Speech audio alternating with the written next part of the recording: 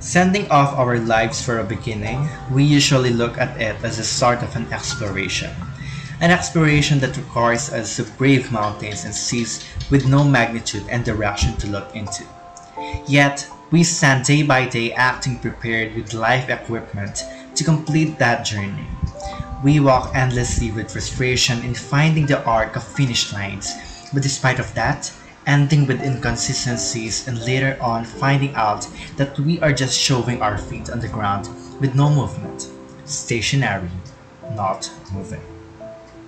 So, instead of looking life as an expedition, why don't we treat life as a process? Look, we love surprises, and who doesn't, right? But because of that, we invoke mañanas to our lives, unoriented and foolish to what is coming next. We fail to set attainable goals, forgot to specify our needs and wants, disregard to measure our capabilities, set realistic visions, and worst, subparly use our time to something great and of great productivity. We face the consequences of life as we row our boats in the vast ocean of wonder. For example, I used to let things decide the fate of my life. I let or once allowed the revolving world to set my orientation. I stream with what the world says that is amazing, hoping I can be on that same rostrum as of others, successful, renowned, on the limelight. Everything that I have hoped for.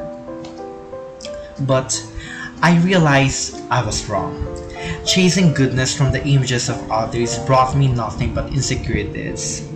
I realized that I spent days and years perfecting myself on the mold of others, but I forgot to assess myself in the making.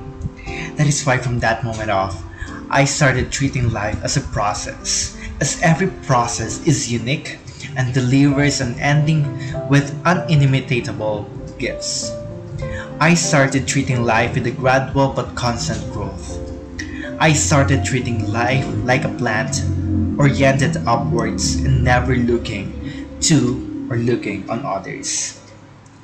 Friends, if you're like me or were like me, I want you to see yourself now as a plant, beginning as a seedling. Once a seed is planted in the dark, suffocating environment of the underground, with hopes of it turning into a green organism without even seeing the assurance of life, but still sitting there, unbothered by the progress of others. And with the help of some external assistance, water, sunlight, and fertilizers for photosynthesis, that seed is ready to sprout out of the surface, unbothered and not blinded by the darkness of the soils. Hungry for water, thirsty for it, and nothing but it. Salted or settled with the simplicity of the light of the sun, wanting nothing more than that. But that seed is the same seed that is able to sprout as a seedling.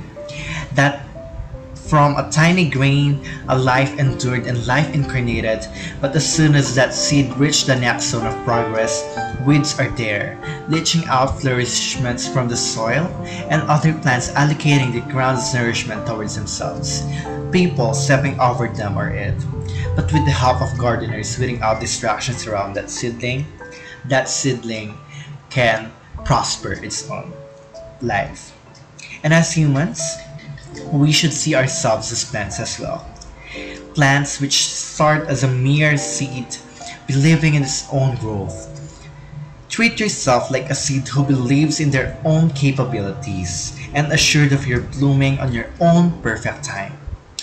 Be a seed first who never rushes to become superior or better than others, but as someone who takes on the lessons that you have learned from the ground, your lowest and darkest points, the wisdom that is watered to you by the people who care for you, and the light of the hope from the sun of your faithfulness.